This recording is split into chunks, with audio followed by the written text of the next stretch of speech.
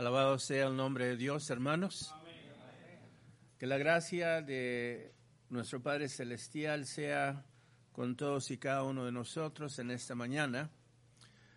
Creo que entendemos y comprendemos que el domingo es el día del Señor. Amén. No es mi día, no es tu día. Es el día en el cual nosotros nos reunimos para alabar y glorificar el nombre de nuestro Padre Celestial, porque su bondad, hermanos, abunda grandemente en múltiples y diferentes maneras. Qué bendición tenemos y es para nosotros poder ser parte de ese linaje escogido, de esa nación santa que proclama las virtudes de aquel que nos amó y murió en la cruz del Calvario por nosotros. Hablaba yo con el hermano Artiga y comentábamos, ¿verdad?, la importancia de quizás de entrelazar la clase y el sermón. Y le dije, bueno, hermano, creo que para mí no hay problema. Y le dije, aunque en mi manera de pensar siempre he tratado de, a través de 45 años de predicar el Evangelio, que el domingo, en la mañana debemos de presentar siempre un sermón evangelístico que llame la atención no solamente a nosotros, que somos ya parte de la iglesia, pero a aquellos que aún no han obedecido el Evangelio de nuestro Señor Jesucristo, que despierten a la realidad y en la importancia de saber que un día, no muy lejano quizás, o lejano, tendremos que estar ante la presencia de nuestro Padre Celestial para darle cuenta de lo que hayamos hecho mientras estábamos en el cuerpo, sea bueno o sea malo. Esto es lo que la palabra de Dios nos enseña, 2 Corintios capítulo 5, verso 10. Y notemos, hermanos, que ahí claramente dice que todos hemos recibido grandes y preciosas promesas de parte de nuestro Padre Celestial y debemos de mirar la importancia de entender y comprender las bendiciones que Dios tiene para con nosotros. Son grandes y son preciosas. Al mismo tiempo, quiero moverles, hermanos, a entender y comprender la importancia de que cómo es que nos estamos presentando delante de nuestro Padre Celestial. Que es la manera que nosotros no solamente venimos a la iglesia, pero cómo nos hemos estado preparando. Nos hemos preparado, hermanos, en nuestra mente y en nuestro corazón para oír la palabra de Dios y no oír necesariamente al hermano que está dando la clase o al que está predicando, porque eso hace una grande diferencia. Y el hermano Artiga, hermanos, hablaba entonces de la importancia del diseño de Dios para el matrimonio. En esta mañana yo quiero hablar a ustedes del diseño de Dios para la familia cristiana. Y si entrelazamos los pensamientos y realzamos la importancia, hermanos, de proclamar el Evangelio de nuestro Señor Jesucristo, vamos a entender que para que nosotros podamos realmente gozar en nuestra vida cristiana, ni necesariamente tenemos que primeramente establecer una relación personal, individual con nuestro Señor Jesucristo a través de la obediencia del Evangelio. No todos, hermanos, somos hijos de Dios. Déjame decirlo otra vez, no todos somos hijos de Dios. Todos somos creación de Dios. Y la familia, hermanos, cristiana es aquella que ha entrado en obediencia al llamado del Evangelio de la palabra de nuestro Padre Celestial. Amén. Juan capítulo 1, verso 10 en adelante, la Escritura nos enseña, dice, a lo suyo, y lo suyo no lo recibieron, pero a los que le recibieron, a ellos, noten, les dio potestad, del griego o del latín dynamis, que significa poder, dinamita. Les dio potestad de ser llamados hijos de Dios. Ahora, nosotros tenemos que entender que el resultado, hermanos, de nuestro nacimiento espiritual viene a través del conocimiento de la palabra de Dios y a través de la obediencia de lo que Dios tiene para cada uno de nosotros. Primera de Pedro, hermanos, en el capítulo 1, dice la Escritura, en el verso 13 en adelante: por tanto, ceñid los lomos de vuestro entendimiento, ser sobrios y esperar por completo en la gracia que os traerá cuando Jesucristo sea manifestado. ¿Creemos, hermanos, que Cristo va a venir una vez más? Por lo tanto, tenemos que ceñir nuestro entendimiento. Y luego el verso 14 dice: como hijos obedientes, no os conformáis a los deseos que antes tenías, estando en vuestra ignorancia. Hermanos, por causa del no conocer la voluntad de Dios, hemos caído en error, hemos caído en pecado, y el pecado pues nos ha destituido de la gracia de Dios. Para que nosotros podamos entrar en ese convenio, para que nosotros podamos entrar en una nueva relación con nuestro Señor Jesucristo, entonces tenemos que experimentar el nuevo nacimiento, donde el hombre viejo muere, y ahora que estamos en Cristo Jesús, el apóstol Pablo escribe a los Corintios, 2 Corintios capítulo 5, verso 17, dice que somos ¿qué? Una nueva criatura. Pero para que esa criatura nueva, hermanos, sea parte de nuestra existencia, tenemos que oír el Evangelio de nuestro Señor Jesucristo. Tenemos que creer que Cristo Jesús es el Hijo de Dios. Tenemos que confesar nuestra fe.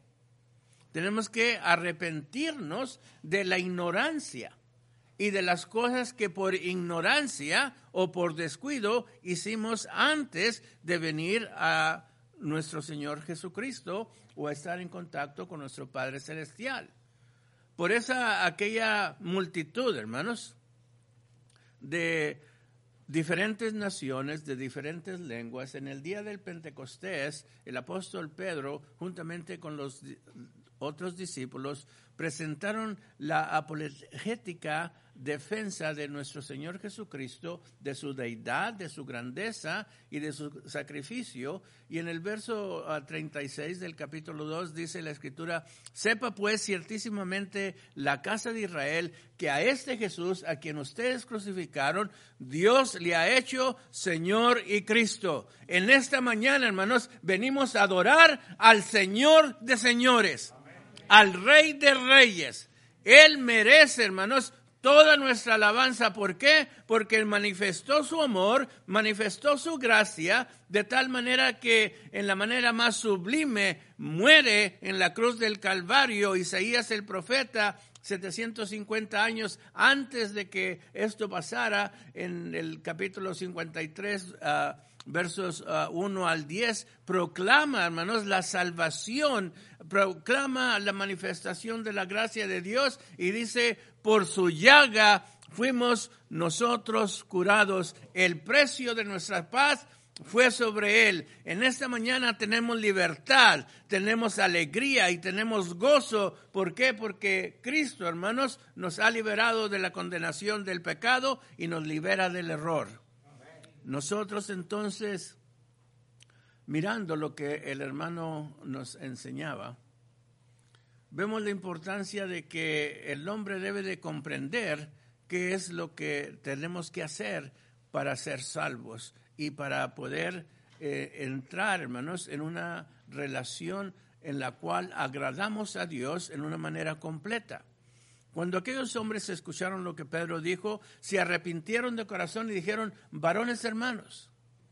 Hoy en día, hermanos, al mirar la situación del mundo en el cual vivimos, cuando vemos la manera en la cual el matrimonio tristemente ha perdido la importancia, ha perdido el impacto que Dios trató de implementar desde un principio, nos damos cuenta, hermanos, que wow, tenemos que despertar a la realidad. ¿Qué es lo que tenemos que hacer para que el mundo en el cual estamos viviendo, hermanos, cambie? Para que el mundo vea la diferencia, y por esa razón entonces hay que despertar a la importancia de ver la infraestructura que Dios ha dado a la familia dentro de la iglesia, para que la iglesia, hermanos, sea la luz del mundo, porque nosotros somos la luz del mundo. Y debemos de brillar, dice el apóstol Pablo, ahí en Filipenses en el capítulo 2, como luminares en medio de una generación maligna y perversa. Pero para que podamos nosotros, hermanos, ser una familia cristiana, entonces tenemos que ser añadidos a la iglesia y tenemos que haber obedecido el evangelio. Y por eso es importante que veamos no solamente que oír es bueno, que creer es bueno, que arrepentirse es bueno, pero hermanos, todas estas cosas sin obediencia no nos llevan a ningún lado.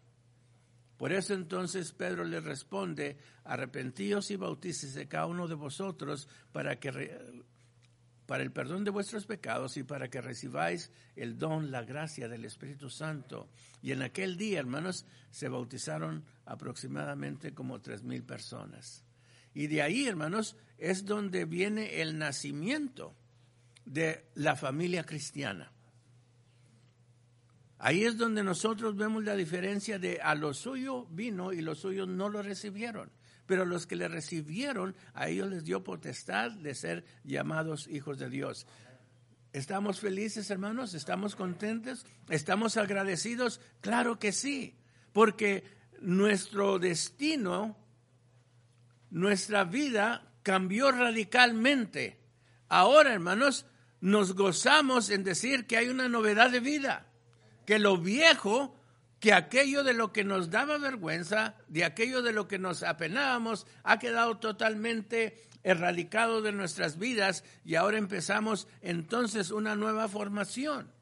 Y la importancia de eso lo vemos entonces en cómo es importante, hermanos, que nosotros veamos no solamente la razón de nuestro existir, pero las causas que nos hacen caer. Como el hermano explicaba, el matrimonio, hermanos, fue diseñado por Dios. Por lo tanto, la soberanía, hermanos, de nuestro Padre Celestial y aún la soberanía de Cristo debe ser incuestionable. Déjeme decirle, si nosotros adoramos a un Dios, hermanos, que puede cambiar la existencia total de la humanidad, si nosotros adoramos a un Dios en el cual la Escritura nos enseña, ahí en el Salmo 24, versos 1 en adelante, dice, de Jehová es la tierra y su plenitud, el mundo y los que en él habitan, porque él la fundó. Si Dios, hermanos, tiene poder para fundar todo lo que nosotros sabemos y tenemos, un poder, hermanos, que el hombre desgraciadamente ha cuestionado, ha faltado de ver, y por eso Pablo escribe a los Romanos en el capítulo 1, con tristeza, quizás con dolor en su mente y en su corazón, en el verso 18 diciendo, porque la ira de Dios se revela desde el cielo contra toda impiedad e injusticia de los hombres que detienen con injusticia la verdad, porque lo que de Dios se conoce les es manifiesto, pues Dios se lo manifestó. Porque las cosas invisibles de su eterno poder y deidad se hacen claramente visibles desde la creación del mundo, siendo entendidos por medio de las cosas hechas, de modo que no tienen excusa. Hermanos, la hermana Olguita decía ahí, Dios nos ha dado opciones. El hermano nos explicaba con claridad, hermanos, la promesa que Dios le había dado a Abraham. Una promesa difícil. Una promesa, hermanos, que quizás se podía poner en tela de duda, pero por esa razón, porque él confió en Dios, porque él no dudó, hermanos, entendiendo y comprendiendo que si Dios tenía el poder para crear todas las cosas, él tenía el poder para darle lo que él le estaba prometiendo. Con esto quiero decirles, hermanos, que no hay razón para que nosotros sepamos la grandeza de Dios y quieramos cambiar los planes y designios que Él tiene para con nosotros. Lo que nos corresponde es obedecerlo, hermanos. Obedecerlo sin dudar. sin ninguna excusa.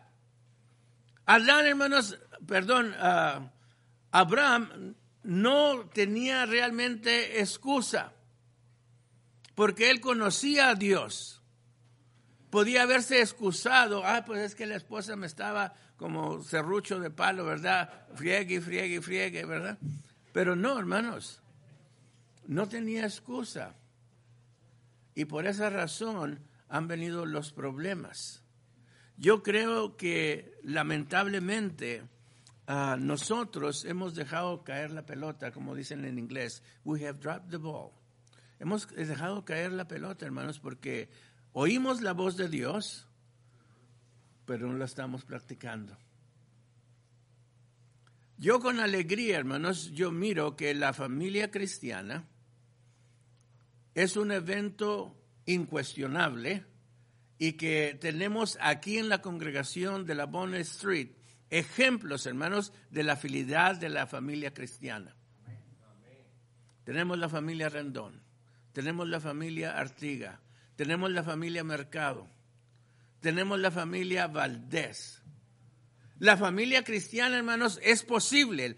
Es posible que nosotros podamos gloriarnos y ver estos pilares que sustentan, hermanos, la estabilidad de la iglesia a través de perseverar en las cosas de Dios y no cambiar lo que Dios ha establecido, sino simple y sencillamente confiar, hermanos,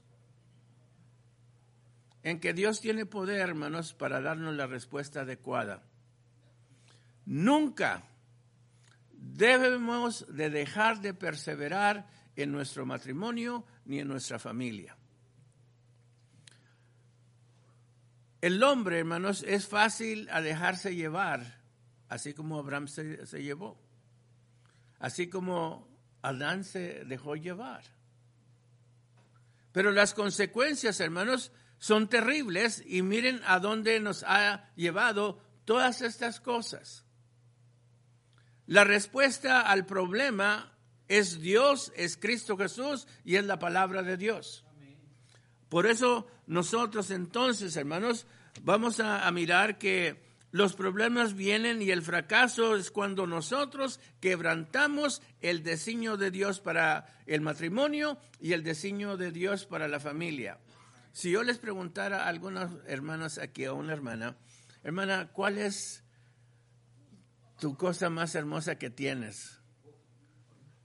¡Ay, mi niño! ¡Ay, mi hijo! Hermano, ese no es lo que Dios dijo. Dijo, tu primer deseo será para tu marido. Y los problemas, hermanos, en el matrimonio vienen cuando nosotros cambiamos los estatutos y los mandamientos que Dios nos ha dado. Los grandes pleitos y dificultades que vienen es cuando cambiamos el orden del sistema establecido por Dios. Al hombre, hermanos, le dio la autoridad para ser la cabeza del matrimonio. Pero la mujer, hermanos, por diferentes razones, y lo hemos mirado ahorita aquí con Sarai, la esposa de Abraham, da un brinco primeramente a las rodillas. ¿Y eso es por qué? Porque dice, ya no te vas a salir donde tú quieras porque ahora eres mío y ahora cuando vas a querer salir me vas a tener que dar permiso y si vas a salir no vas a ir solo, me llevas o no sales para ningún lado. ¡Wow! El segundo brinco te da a la cintura. ¿Por qué? Porque nos dejamos mover, hermanos, en vez de movernos por el Espíritu Santo, nos dejamos mover por el aspecto socialística y político en el cual vivimos. La mujer tiene derechos. Y debe de ser un 100% o un 50%, 50%, y entonces te brinca a la cintura. Pero llega el aspecto en el cual, hermanos, lamentablemente, nosotros, el hombre, necesita despertar a la importancia, hermanos, de no dejarnos llevar por la falsedad y las filosofías y la práctica del mundo y evitar que el último golpe, el último brinco te lo den a los hombros y luego te traen como muñequito. Dale para acá, dale para allá y dale para acá. Y eso es lo que Eva hizo, eso es lo que Saraí hizo. ¿Por qué, hermanos? Porque hemos dejado caer la pelota. Porque hemos quebrantado el principio de Dios, donde por esta causa dejará el hombre a su padre y a su madre y se unirán a la mujer y serán una sola carne. El hermano Raúl decía algo importante, hermanos. Decía porque lamentablemente dejamos que se introduzca una tercera persona. Y la perfección de Dios para el matrimonio y para la familia es cuando no dejas que nada ni nadie se interponga entre ti y tu Dios. Y que la unidad perfecta de la iglesia, hermanos, viene en el aspecto en el cual Dios nos ha unido completamente y donde no debemos dejar que nada ni nadie nos separe de la promesa y del amor de Dios y de la esperanza que tenemos en Cristo Jesús. Vean, hermanos, la importancia de lo que es lo que Dios nos da. Indiscutiblemente, nosotros sabemos y entendemos el salmista, hermanos, en el Salmo 127, verso 1 dice, herencia de Jehová son los hijos. Si nosotros, hermanos, hemos recibido tan grande bendición, noten la diferencia que hace un hijo a la familia. Trae alegría, hermanos, trae gozo, trae una grande privilegio y te resalta, te hace sentir como algo más grande. La razón por la cual, hermanos, Saraí, la esposa de mujer, se sentía tan triste y por qué lloraba tan amargamente es porque ella se sentía incompleta. La familia sin hijos, hermanos, está incompleta. Y por eso Dios nos dio la oportunidad y la bendición de crear los hijos, para que la familia venga a ser la infraestructura de la sociedad, de la iglesia, en la cual nosotros manifestamos la multiforme sabiduría de Dios. Y el apóstol Pablo, hermanos, y nosotros miramos ahí en Primera de Corintios,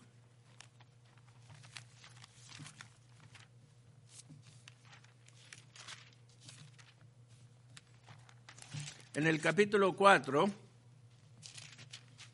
dice verso 1 y 2, así pues tengámonos los hombres por servidores de Cristo y administradores de los misterios de Dios. Ahora bien se requiere de los administradores que cada uno sea hallado fiel. Hermanos, si Dios nos ha dado la administración de las cosas de la iglesia, de la palabra de Dios, también nos ha dado la administración. Somos mayordomos de la herencia que Dios nos ha dado.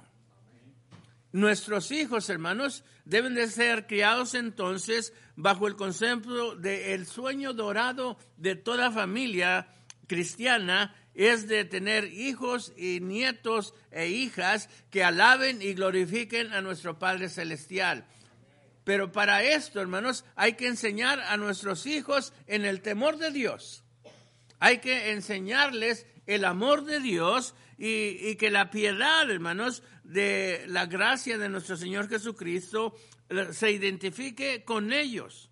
De tal manera que Pedro escribe ahí en 2 de Pedro, en el capítulo 1, verso 3 en adelante, y dice la Escritura, 2 de Pedro, capítulo 1, verso 3 en adelante, dice, como todas las cosas que pertenecen a la vida y a la piedad, nos han sido dadas por su divino poder, mediante el conocimiento de aquel que nos llamó por su gloria y excelencia, por medio de las cuales nos ha dado preciosas y grandísimas promesas, para que para ellas llegastes a ser participantes de la naturaleza divina, habiendo huido de la corrupción que hay en el mundo a causa de la concupiscencia. enseñémonos, hermanos, a nuestros hijos a crecer en el temor, en la piedad del Señor, y realcemos el por qué nosotros vivimos la clase de vida que vivimos y manifestemos el gozo y la alegría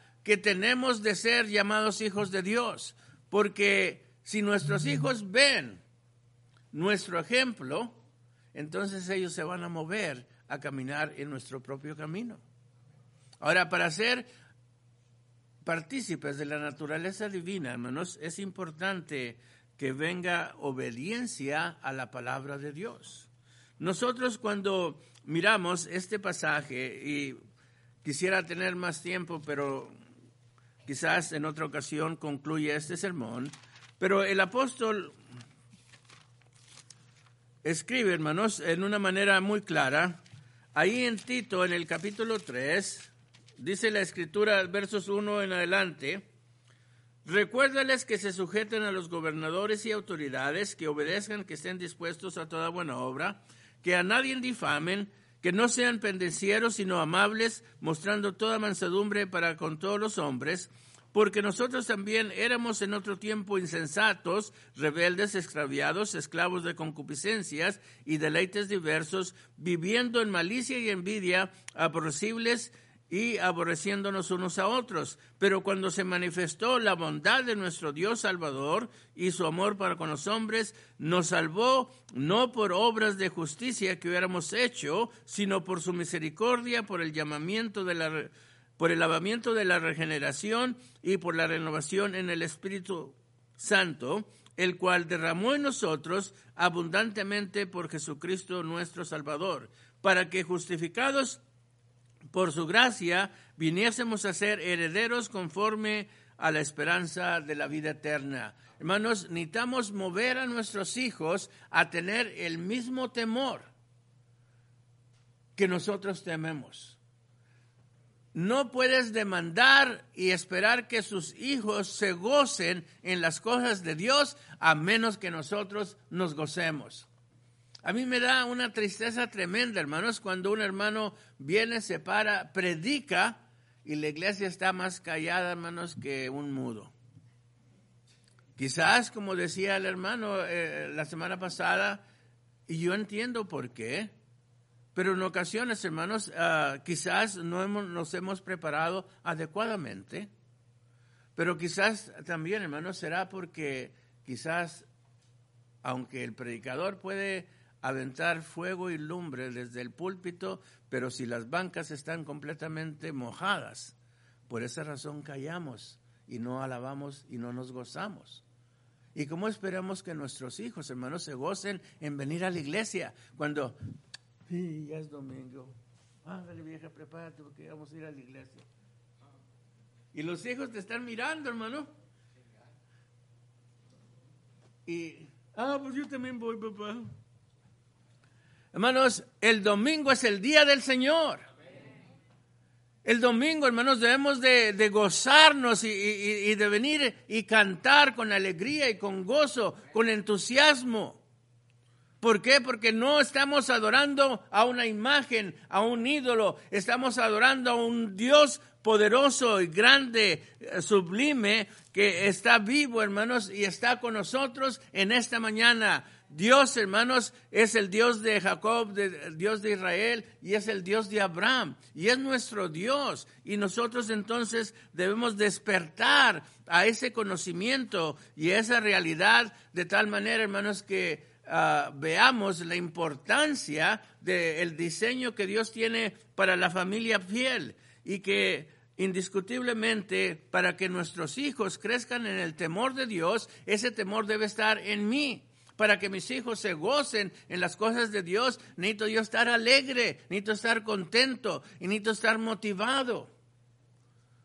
Hermanos, yo tengo 45 años de predicar el Evangelio o más, y aún así, hermanos, me gozo en proclamar y decir como el apóstol Pablo: no me avergüenzo del Evangelio porque es poder de Dios para salvación. Hermanos, yo creo y estoy convencido que Dios tiene el poder para salvar la familia, así como Él pudo levantar a Lázaro, hermanos, después de estar 4 días de muerto y ya sus hermanas decían, Señor, pero quizás ya no se puede hacer nada, ya empieza a descomponerse, ya hiede.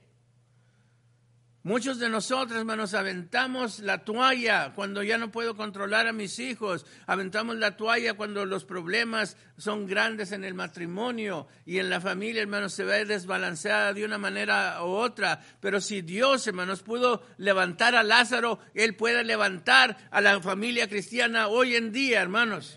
Porque no hay nada imposible para Dios. Lo que se requiere es simple y sencillamente confiar en la palabra de Dios, hermanos. Obedecerla, practicarla y vivirla de tal manera que el apóstol Pablo escribe a los Efesios en el capítulo 5 y dice, verso 13, mas todas las cosas son puestas en evidencia por la luz, son hechas manifiestas porque la luz es lo que manifiesta todo, por lo cual dice, despiértate tú que duermes y levántate los muertos y te alumbrará Cristo. Hay poder de Dios, hermanos, en Cristo Jesús para alumbrar mi matrimonio, para alumbrar mi familia, de tal manera que me lleve a la victoria. Y nunca dudemos, hermanos, de que Dios está con nosotros. Él no nos abandona. La grandeza, hermanos, de la gloria de Dios se ha manifestado. De tal manera que cuando hay un ambiente espiritual, cuando hay reverencia y temor de Dios, la luz de Cristo, hermanos, nos va a alumbrar. Fíjense muy bien. El materialismo del mundo, hermanos, debe de dejar de tener influencia sobre nosotros y debemos de actuar con madurez espiritual para que acomodemos lo espiritual a lo espiritual y dejemos lo carnal a un lado. Es importante que nosotros, hermanos, veamos cómo la esposa, de acuerdo al patrón de Dios, debe ser obediente, debe ser sujeta a su marido en todo, hermanos. Siempre y cuando esté de acuerdo a la palabra del Señor. No vaya a salir una hermana como me salió hace muchos años una hermana. Oye, hermano, pues dice que me enseñaron un video donde usted anda en el tingulilingo bien piper is nice. Dijo, ay, hermano, pues es que yo no quería ir, pero mi esposo me dijo que tenía que ir, pues ya ve que tenemos que ser obedientes al marido. Y se me fue al baile la hermana. Le dije, no, hermana, las cosas no son así. A los ancianos de la iglesia, hermanos, debemos de obedecerlos en todo, pero debe ser conforme a la palabra de nuestro Señor Jesucristo.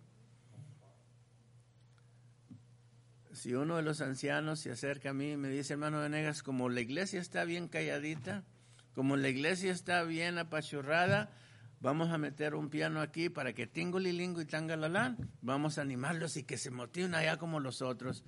Hermanos, yo le voy a decir, hermano anciano, déjeme decirle que le amo, pero no hay lugar en la iglesia de Cristo para un piano, ni en la palabra de Dios. Así como no hay lugar, hermanos, para que alguien se interceda entre nosotros como una tercera parte.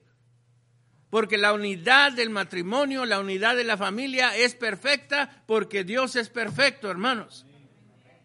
Y por lo tanto, veamos la importancia de lo que la Escritura nos enseña, 1 de Pedro capítulo 3, verso 2, concerniente a la esposa y la obediencia que debe de haber, hermanos, entre nosotros.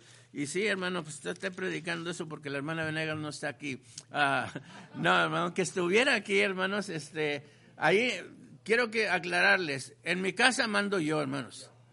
Yo soy el que llevo los pantalones en la casa, sin lugar a duda. Pero de qué color es mi esposa lo que decide. Porque cuando yo me levanto, hermanos, toda mi ropa está ahí puesta. Yo no tengo que andar escogiendo.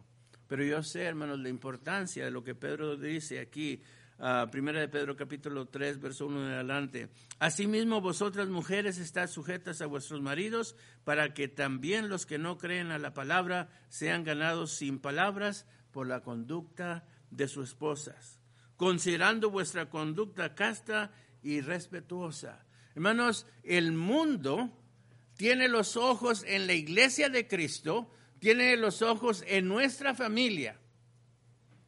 Y ellos ven lo que nosotros hacemos, lo que nosotros, en la manera en la cual nosotros vivimos. Y la conversión de muchas personas a Cristo viene a través del ejemplo, hermanos, de una familia cristiana fiel y verdadera. Por eso, como decía, qué alegría, hermanos, para mí es mirar a las familias que han representado la fidelidad de Dios en su vida. Y esto es posible cuando nosotros nos damos cuenta de lo que Efesios capítulo 5, verso 22 también nos dice. El apóstol Pablo, grande escritor de la palabra de Dios, dice allí, Efesios 5, 22, las casadas estén sujetas a sus propios maridos como el Señor. ¡Wow! ¿Cómo estamos nosotros mirando a Dios, hermanos? Lo miramos con reverencia, lo miramos con entrega. Así deben de ver las mujeres a los maridos. Lamentablemente y tristemente, porque a veces, hermanos, dejamos que el mundo nos deje llevar, empezamos a mirarlo diferentemente. Hay unas personas que piensan que la mujer, hermanos, debe demandar tanto como el marido. Eso no es la palabra de Dios. La palabra de Dios, hermanos, es clara y concisa y nos enseña que la autoridad, primeramente, sobre todas las cosas, viene de Dios y que si Dios estableció el matrimonio, debe de ser guardado conforme a la palabra de Dios hasta que la muerte nos separe, y es entre un hombre y una mujer. No hizo Dios a Adán y Esteban para que se casaran. No hizo, hermanos, un matrimonio como los que quieren hacer hoy en día. El matrimonio fue para la creación de la familia. Usted meta a Adán y a Esteban por 5 años en un cuarto y salen hombres y hombres nomás. No hay familia. No podemos cambiar el diseño de Dios para la familia, hermanos, sino que tenemos que sujetarnos a la voluntad de Dios y hacer las cosas como Dios manda. Déjenme decirle, la sabiduría de Dios ha sido presentada para que nosotros podamos alcanzar la perfección y para que podamos alcanzar la salvación y para que nuestra familia esté cimentada en la palabra de Dios, para que nuestros hijos, hermanos, sean formados a través de la doctrina y entonces puedan tener la capacidad para entrar a la vida eterna. Pablo escribe a Timoteo en 2 de Timoteo capítulo 3, verso 14 en adelante, y con esto voy a terminar. Dice ahí: pero persiste tú en lo que has aprendido y te persuadiste, sabiendo de quién has aprendido y que desde la niñez has sabido las sagradas escrituras. ¿Cuándo debo traer, hermano Raúl, a mis hijos a la iglesia? Desde la niñez. Hermano Julio, ¿cada cuándo les voy a enseñar a mis hijos a obedecer a Dios? Desde la niñez. Diariamente, los judíos, hermanos, diariamente se sentaban en devocionales, ya sea en la mañana o en la tarde, para estudiar, para analizar el Misma y el Talmud. Y se los enseñaban. Deuteronomio nos dice: escribe en los dinteles de tu puerta. Fíjense que lo que nuestros hijos tienen en sus hogares, hermanos, en su cuarto, eso es lo que ellos son.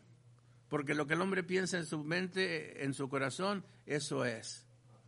Una madre lamentablemente me hablaba y me decía: hermano, quiero que venga y predique el funeral de mi hijo.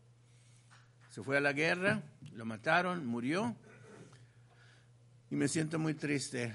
Cuando fui a visitarla, hermanos, le dijo: mire, todo eso, hermanos, él tenía aviones, tenía tanques de guerra, tenía puras cosas de guerra. Por eso inmediatamente él quiso ir a la guerra y lamentablemente murió. La palabra se nos ha sido dada, hermanos, para que nosotros seamos formados de acuerdo al plan y al diseño que Dios tiene para la iglesia.